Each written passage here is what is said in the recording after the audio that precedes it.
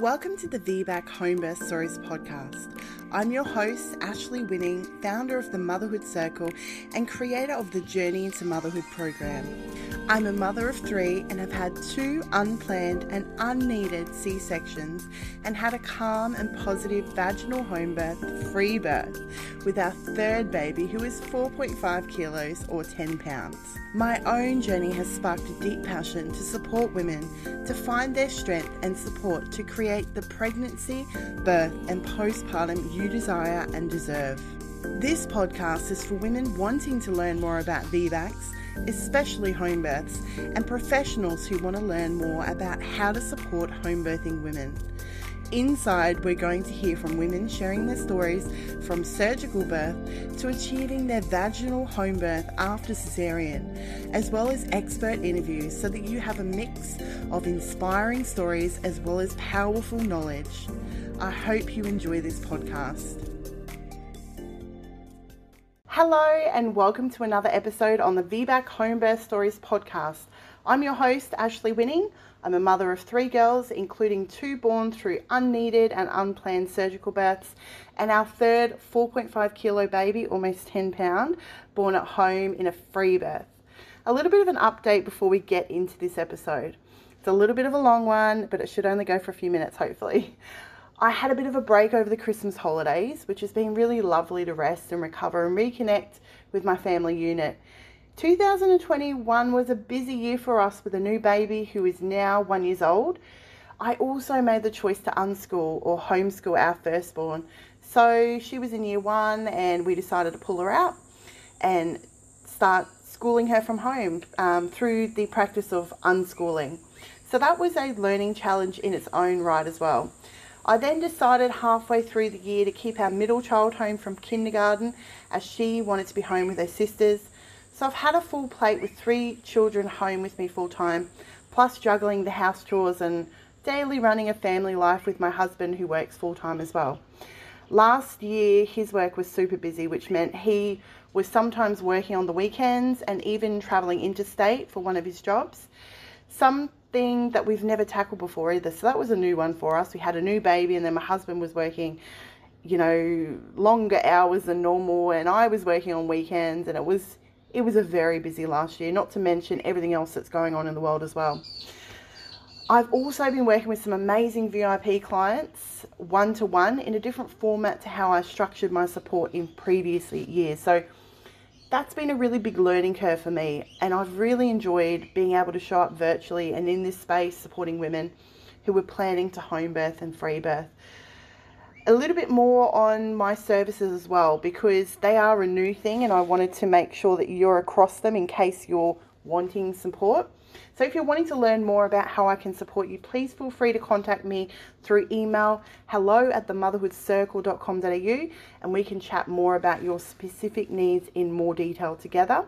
You can also pop over to the website and check out my services page to read through what's available. My website where you can find my services is www.themotherhoodcircle.com.au/services. A little bit of a quick rundown as to how you can work with me. I provide 60-minute clarity and confidence sessions, and this is intensively tailored to you specifically. It is unique to what you need. So you come and tell me what you want. There's a questionnaire you fill out. You let me know everything that you want to cover, and we try to jam pack as much as we can in that session. So we can cover your mindset, working through fears and believing in yourself, planning your home birth, birth knowledge, birth environment, birth support, creating boundaries, those sorts of things. We can talk about VBAC and the risk factors, anything to do with the medicalised support, where you're thinking, where your mindset's at, preparing yourself before pregnancy. So I have a lot of women coming to me who are planning for a future VBAC home birth, and they just want to get prepared before they actually conceive. So that's a really good option for you as well, because you want to go into it, knowing what you're going to do. So if you're not pregnant, you can come and use that session with me as well. And also unpacking old birth beliefs and fill up your birth knowledge gaps as well. So you might want to know some more about physiological birth or, birthing positions or things like that, the knowledge side. So we can do that in a call as well. I also work with my clients on a longer term, so in a pregnancy and birth VIP program. To give you an example, I usually work with my clients in a 4-month program, in a 4-month time frame or a 6-month time frame, depending on, you know, where you are in your pregnancy and what sort of support you feel like that you will need in that time. So an example is for my 4-month package, you might be looking at eight 60-minute fortnightly sessions with weekly regular check-ins from me to make sure that you feel supported, so you know I'm always here for you, and ongoing support through a Voxer app, which is audio and text support as well. So you feel seen, heard, validated and supported through this sacred and amazing journey. What can you expect from the podcast this year? I want to continue to bring you great real mum and dad stories for this year. I have a couple of dads that may be interested in sharing their story on the podcast, and I'm a little bit excited to get them on to share their dad's experience. I also want to bring on my husband at some point, hopefully this year as well, so that might be 3 dad experiences. This isn't something that has been done on the podcast before, so I'm really intrigued by that as well. I'm also trying to free up some time that I can look into making the podcast weekly. At the moment, I'm delivering the episodes fortnightly, but I really want to bring you as much content as possible so you feel supported and ready to rock your VBAC home birth. So with that in mind, I'd love to hear from you and find out what topics you would like to hear about, or what sort of real mum and dad topics you want to hear. There's so much I can bring to you, and I want to make sure that it's hitting the spot when it comes to helping you feel confident and supported. So just send me a message on Insta, Ashley L. Winning, or email me at hello@themotherhoodcircle.com.au. One more thing and one little favour before we get started. Yes, I know this is a long introduction, but it's the first of the year and I want to bring you up to speed before we get set into the juicy stuff. I would appreciate it if you could please leave me some feedback on Apple. I think that's the only place you can leave feedback at the moment, and I'm not an Apple whiz. I find it extremely hard to use Apple products actually, as I'm an Android user. I've always had, for ages I've had a Samsung. But please, if you do have access to Apple, please do head over and leave a review. This helps the podcast gain traction and support other VBAC home birth mums to find this amazing resource. So now that we've covered all the important parts, let's get into the episode. 5 signs of uterine rupture. When I was planning my free birth after 2 cesareans and my own special scar, I have a vertical scar down into my cervix that was made during the surgical birth of my second baby. This is a risk that comes with C-section after labour has started. I won't get into special scars or C-section risks for this episode, but I would like to take a deeper dive into special scars in a future episode. Something I wanted to make a note, which you will hear about more in a second, is that you can rupture before labour, which I found interesting actually. What I did before I was pregnant and exploring my options to have a VBAC was going to a couple of groups with women who had special scars or C-sections or VBAC groups, and then I asked women who had experienced ruptures to share their experiences. I wanted to really understand their experiences. I wanted to see what happened if they did have a rupture, what kind of rupture, was it catastrophic, what did it look like, what were the symptoms, what were the signs. I wanted to be across the board so that I could move forward with whether I was happy to accept those risks, and also I wanted to feel covered in my VBAC home birth moving forward.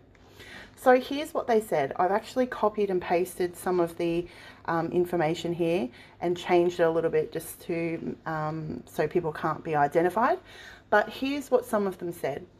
I ruptured at 41 weeks during an induced VBAC attempt. I felt the pain immediately. It was like a lightning bolt and then pain that didn't go away. I hadn't had any pain relief though, and I think that may have helped to identify something was right off the bat, so right away basically. I feel that my intuition and connection to my baby was so strong because I had released all of my fear that I was able to hear my baby telling me something wasn't right. I have innate faith in that connection being able to keep us both safe again. The days I imagine a repeat cesarean is not for my fear of re-rupturing, it is for my desire of control. I felt like I needed a cesarean probably an hour or an hour and a half before I ruptured. I had quite a few emotional moments during my labour, scared that doctors would try and manipulate me into a cesarean. I was labouring in the pool, and then out of nowhere I stood up to get out for some reason, and I felt this huge rush of energy all over my body, and I said I needed a cesarean. I just knew it. The pain was so crazy intense, and I knew something serious had happened. I woke my husband up and we rushed to the hospital. The pain never stopped. It was 100 times worse than a contraction or any pain I'd ever felt. I ruptured and I didn't know. I was booked in for a C-section at 37 weeks, but a few days before I felt like some pain, little sharp cramps, and I just didn't feel right from then on. In the following days, I was at a hospital twice for reduced movements and for my pre-op. His heart rate was really high, but they sent me home saying to drink more water.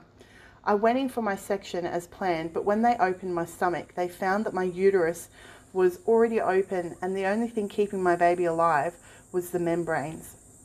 It had been that long, the placenta had become infected, so they think the pain I had 3 days before was when it ruptured and the consultant missed it. I ruptured with my second. My labour was all natural, no meds, and 12 hours from early labour to delivery. I ruptured right at the end and I delivered vaginally. My first was a low transverse C-section. I didn't know I ruptured, but I was pushing. She was crowned, then suddenly heart rate dropped and she receded from the birth canal. I had no idea anything was going on. I was so focused on my pushing. My midwife silently called the OB, who came and observed for about 20 minutes. Then my midwife said to me, "You need to push as hard as you can with the next push. We need to get her out." OB used the vacuum and she was out in the next push. Hapgar was one, but she recovered and is a healthy 2-year-old. My rupture wasn't repaired for 3 days as the team wasn't sure what had happened. All my vitals were fine. The only pain I felt was a referred shoulder pain. Then 3 days later, I took a turn for the worse and ended up in the ER and rupture was repaired. It was a full along my previous scar line. If I was pregnant again, I'd love to VBAC. So you've heard some of those stories that many of the women did experience a knowing, a feeling that something wasn't right. Some of them shared that they had sharp and terrible pain that was constant as well. Some shared a sharp pain that was radiating in their shoulders, like at the ends of their shoulders. So this gives you a really good indication as to, you know, getting that real life hearing experience. Obviously, a lot of the groups that I did go into were, so one of the special scar groups, you know, I don't know exactly the percentages, but I'm thinking like half of them probably, you know, this is just me making up in my head. I don't know what the percentages are, but from the posts that I've seen in the group, half of them kind of go for cesareans after their special scars, and half of the people, you know, try for a vaginal birth afterwards as well. So that's a pretty much a group that's kind of shared with, you know, you've got people looking at cesareans and you've got people looking at vaginal births. Some of the information that I got from the VBAC groups, obviously it's pro-VBAC. If I had gone into a cesarean group and asked that question and it was pro-cesarean, I may have got different answers. There may have been more fearful responses from people. I just wanted to be just transparent in that where I got the information and those responses from as well. Just so that you know, I like to be as transparent as possible. But we're not here really to talk about other people's experiences, but I think it is really good to listen to other people's experiences. I have a podcast dedicated to sharing women's experiences, so I obviously feel it's very powerful to listen to women's experiences and stories. I obviously find that really powerful, and I hope that you find it powerful as well, because that's how we pass on information and we pass on knowledge and wisdom, and that's how we've been doing it through stories and books and sharing on wisdom and knowledge through experiences. I mean, that's what studies are as well at the end of the day. You're taking parts of people's experiences or stories and putting them into your study. So what are some of the signs that you can look at for your VBAC home birth? Sudden uterine rupture pain, uterine contractions that don't stop. So with normal contractions, usually you have a break. Could be 30 seconds, could be a minute.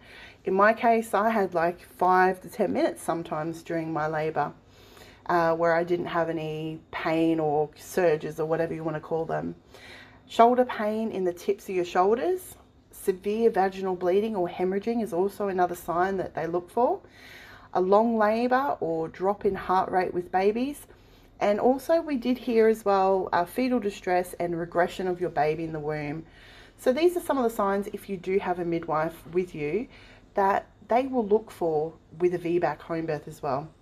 Some of the things that you want to be looking for if you're not having a midwife or you're wanting to have an instinctive birth, obviously things that you can feel inside your body, and also those things that you just know something's not right. It's like you have a knowing that something's not right, but you can't explain it. So you want to try to work out what is fear. So hopefully you do a lot of fear work and mindset work throughout your pregnancy. Understanding what is fear, and also understanding and tapping into your intuition and trusting yourself. Sometimes we have to seek outside of ourselves for a little bit of more information, and that's where having your midwife there and trusting your midwife, having that relationship where you can trust. And at the other side, I want to play devil's advocate a little bit here, because I do believe that I believe it's okay to ask for help and look to somebody else who has more experience. I think that in the world that we live in, I think that we're used to looking to other people. But at the other side of the flip of the coin, I also am an advocate for trusting yourself.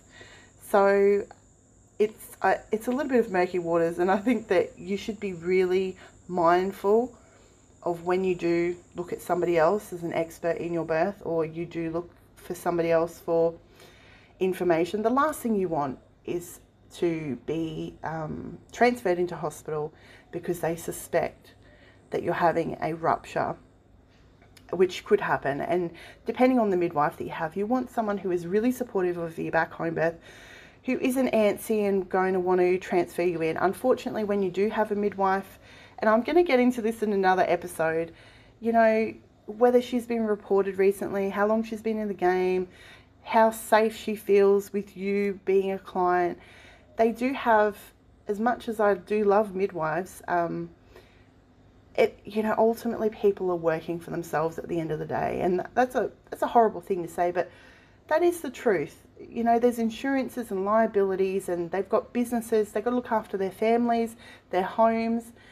And so when you do have a midwife, ultimately they're looking after you, but they're looking after themselves first. And that's something that they drum into people, you know, healthcare professionals in when they go to uni. My sister's a nurse, and you know, she would talk to me all the time. You know, it's my responsibility, and I'm liable if I give this medication, even if the doctor says so.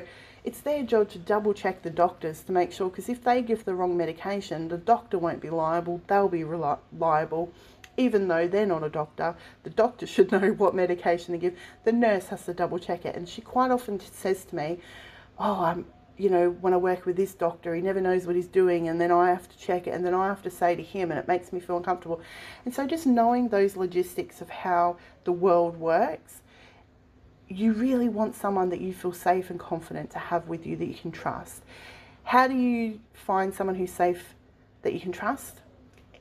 Word of mouth through other women who have had experiences. You want to find out how they practice. Some midwives share on their social media, you know, how many VBACs they've supported. They share how many transfers they were, how many C-sections they had. You know, keeping an eye on those numbers, and also having this conversation with your midwife and asking, what are the things that you're looking for?